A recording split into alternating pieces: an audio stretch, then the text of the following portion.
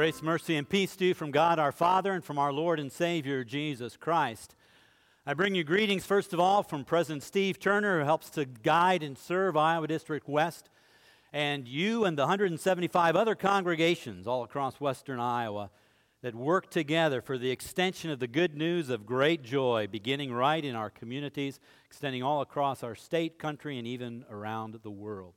The text for this morning's message is taken from the first book in the New Testament, that's the second half of the Bible, the book of the Gospel of Matthew, chapter 5, verses 14 through 16. And if you've brought your own Bible with you, or you've got your smartphone or tablet that has the Bible app on it, I invite you to turn to that, and we will work our way through that this morning in Matthew chapter 5, verses 14 and through 16. This time I invite you to bow your heads and join me in a word of prayer. Gracious God, we thank you for the invitation to be present with you this morning. I pray that you would guide the words that I share in our entire time in worship, that every single person here and all those who are listening will know without a doubt and believe that they have been forgiven and saved through Jesus Christ, but that it doesn't stop there, that your Holy Spirit will work in their hearts and use them to bring that good news to others, that they too might believe and live the abundant life in Jesus Christ, both now and for all of eternity. In Christ's saving and gracious name we pray. Amen. I should also kind of explain to you a little bit. My preaching style is a little bit different, perhaps. It might be different from what you're accustomed to with Pastor Caldall. Sometimes I don't stay in the pulpit. I tend to wander, perhaps just from nervous energy or whatever. And a lot of times, too, I like to ask questions. And when I ask questions in my message, you know what I'm waiting for? An answer. Yeah, just like that. You guys got this. So maybe to help us, let's begin with a real simple one. In fact, I tell you what, to really give you added encouragement, I've even got a prize for you. I'll give you, the first person to have the correct response and answer will get this cross, okay? Now, I know you might have 10 people at one time, so you just have to accept what I decide who to give it to. Put your hand up if you know the answer when I ask the question. The question is simply this: who is the light of the world? Okay, did you hear what the answer was?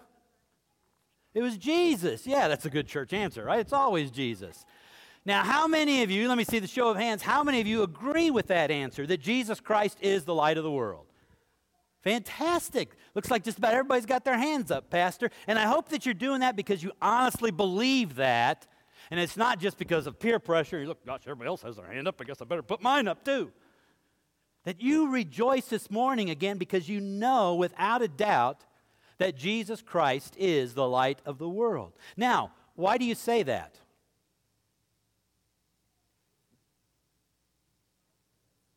Because the Bible says so, exactly. He said, I am the light of, this is Jesus speaking, I am the light of the world. Whoever follows me will never walk in darkness, but will have the light of life. Wow, and don't we need to hear that? Because there's a lot of darkness in our world, isn't there? In fact, what are some of those things that you can think of that maybe your friends have to deal with or that threatens to bring darkness into their life? What can bring darkness into a person's life? Just shout it out. I don't have to call on you. What was that? Depression? Cancer? Addictions? Death? We could go on and on. We could talk about financial challenges and struggles, relationships, health problems. And over all of these, we haven't even mentioned the one that afflicts every single one of us, sin. Yeah. Which is why it is such a joy to be able to come into God's presence here this morning and to be reminded again of that good news, that He has called us out of darkness into His marvelous light, because we are not immune from that darkness that comes into our life. But thanks be to God, He gives us the victory through our Lord Jesus Christ. But let me ask you this. If we come together this morning and we celebrate the good news that because of the cross of Jesus Christ, which we display so prominently, we have forgiveness, we have life, we have salvation. We know that God is going to bring us, as we heard in the Old Testament lesson, through every difficulty that we encounter. We know that even when death strikes, we can have eternal life in heaven forever. Now, for whom did Jesus Christ die? What was that? For everyone. Exactly. As we read in 1 John 2, He, talking about Jesus Christ, is the atoning sacrifice. In other words, we have forgiveness not simply because God is a nice guy and says, oh yeah, I'll forgive you, but because that sin has been paid for through the death of Jesus Christ.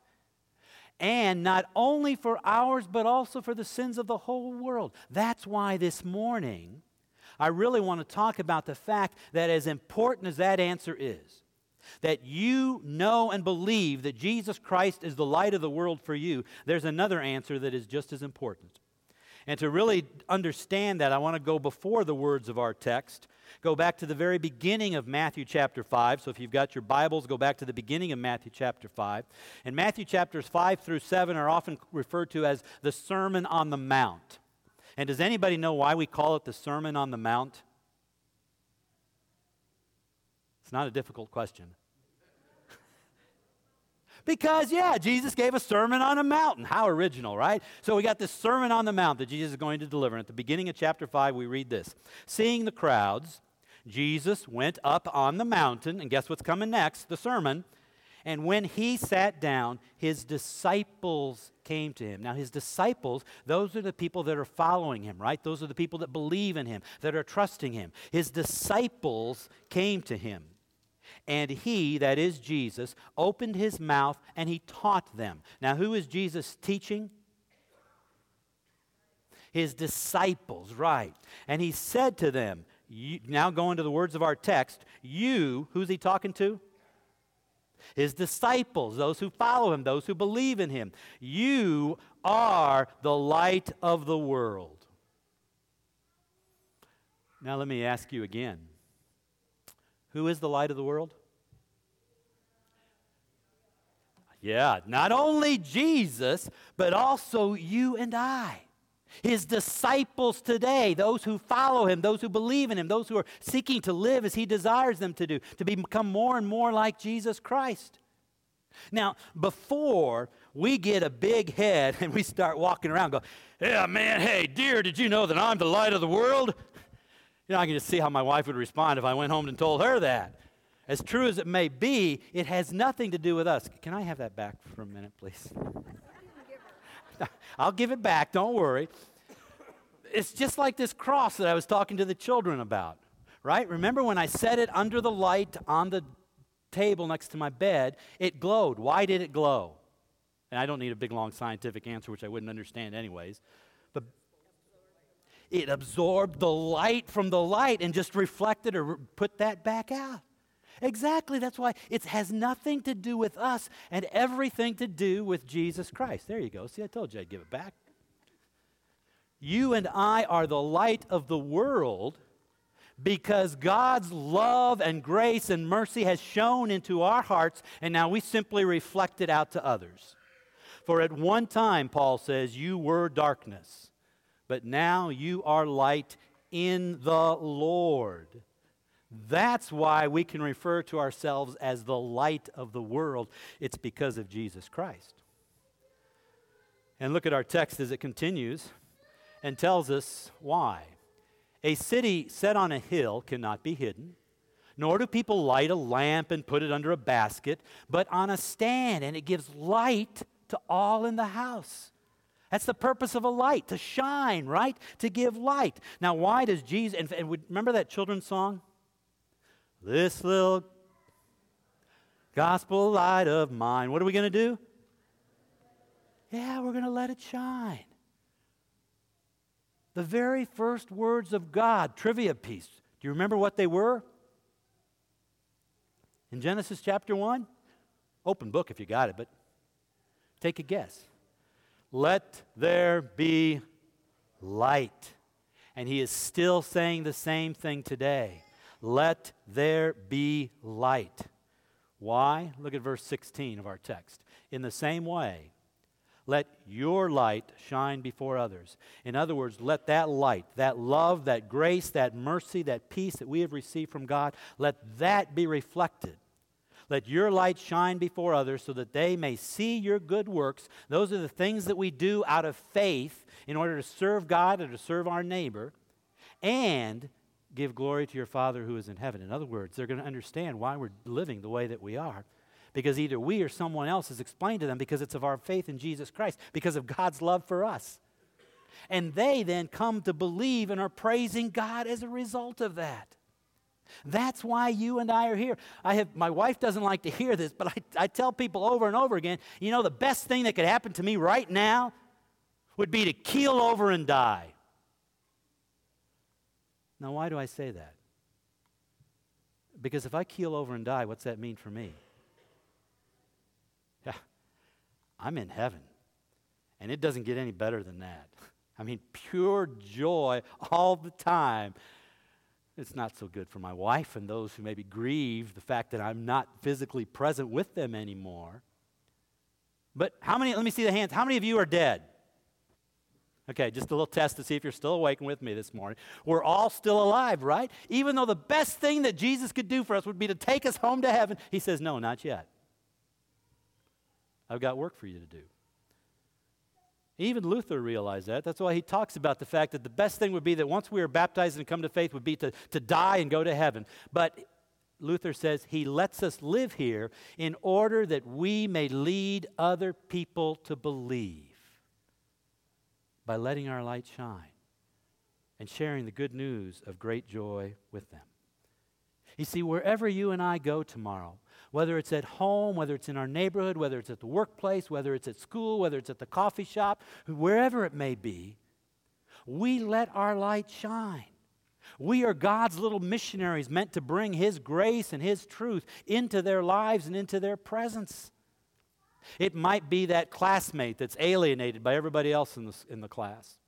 It might be a neighbor who is suffering through a difficult and a broken down relationship. It might be someone grieving a loved one. It might be someone overwhelmed with guilt, thinking that God couldn't possibly love them. And we get to come alongside them and reflect God's grace, His love, and His mercy. And the older that I get, the more I realize that this really doesn't have to be complicated.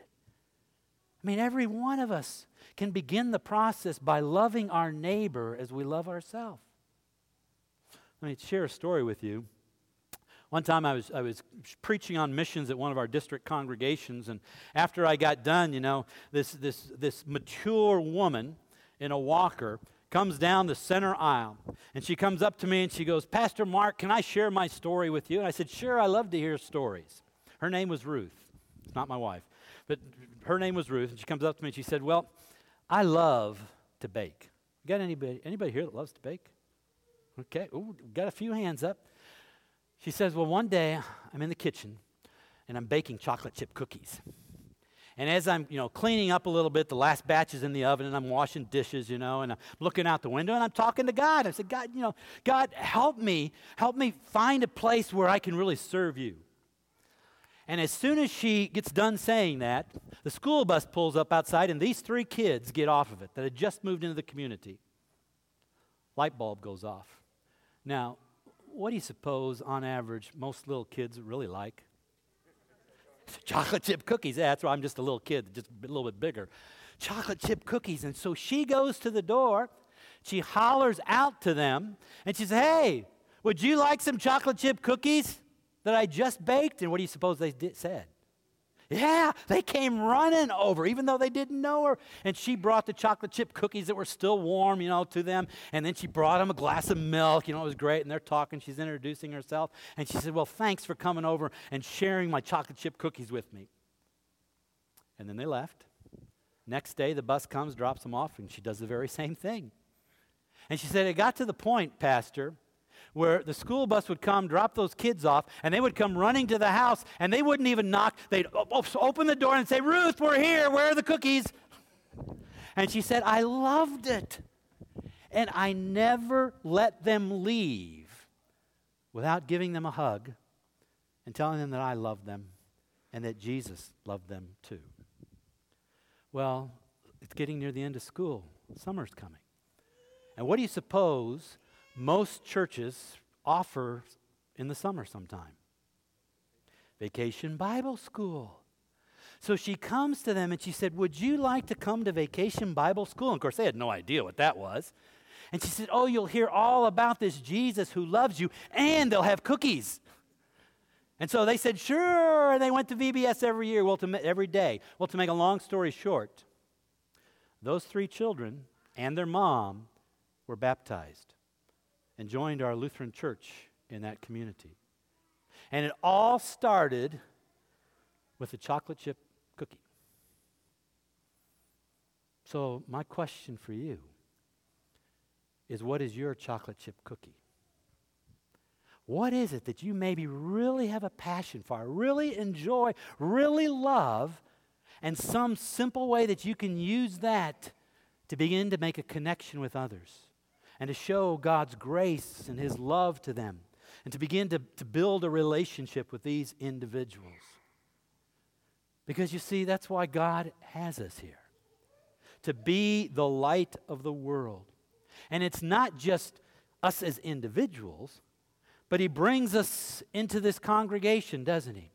He's got First English Spencer right here in this place at this time so you can let the light of Jesus Christ shine out into this community.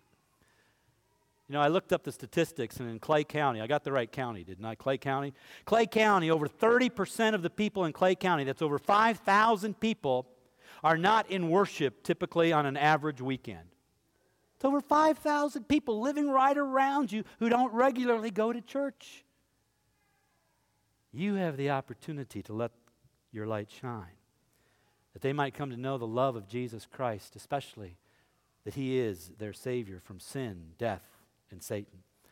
And I commend your congregation for desiring to host this workshop this afternoon, where we're going to be coming together and kind of throwing out some ideas and talking about how can we continue to strengthen our congregation? How can we go out into our community? Where is there darkness where we can let the love of Jesus Christ shine? Because, again, it's not just one person at a time. It's all of us together as well, working to let Christ be known. I'll share one more story with you. Isn't he a cutie? I think part of the reason I like this story because he reminds me of my grandson with red hair, who's about the same age. This is Dighton. Dighton Logalbo, a 3-year-old boy when this happened about a year ago, lives up in a rural town in Wisconsin. And it was fall, harvest time, and their house was, I think, right on the edge of town with a cornfield all around it.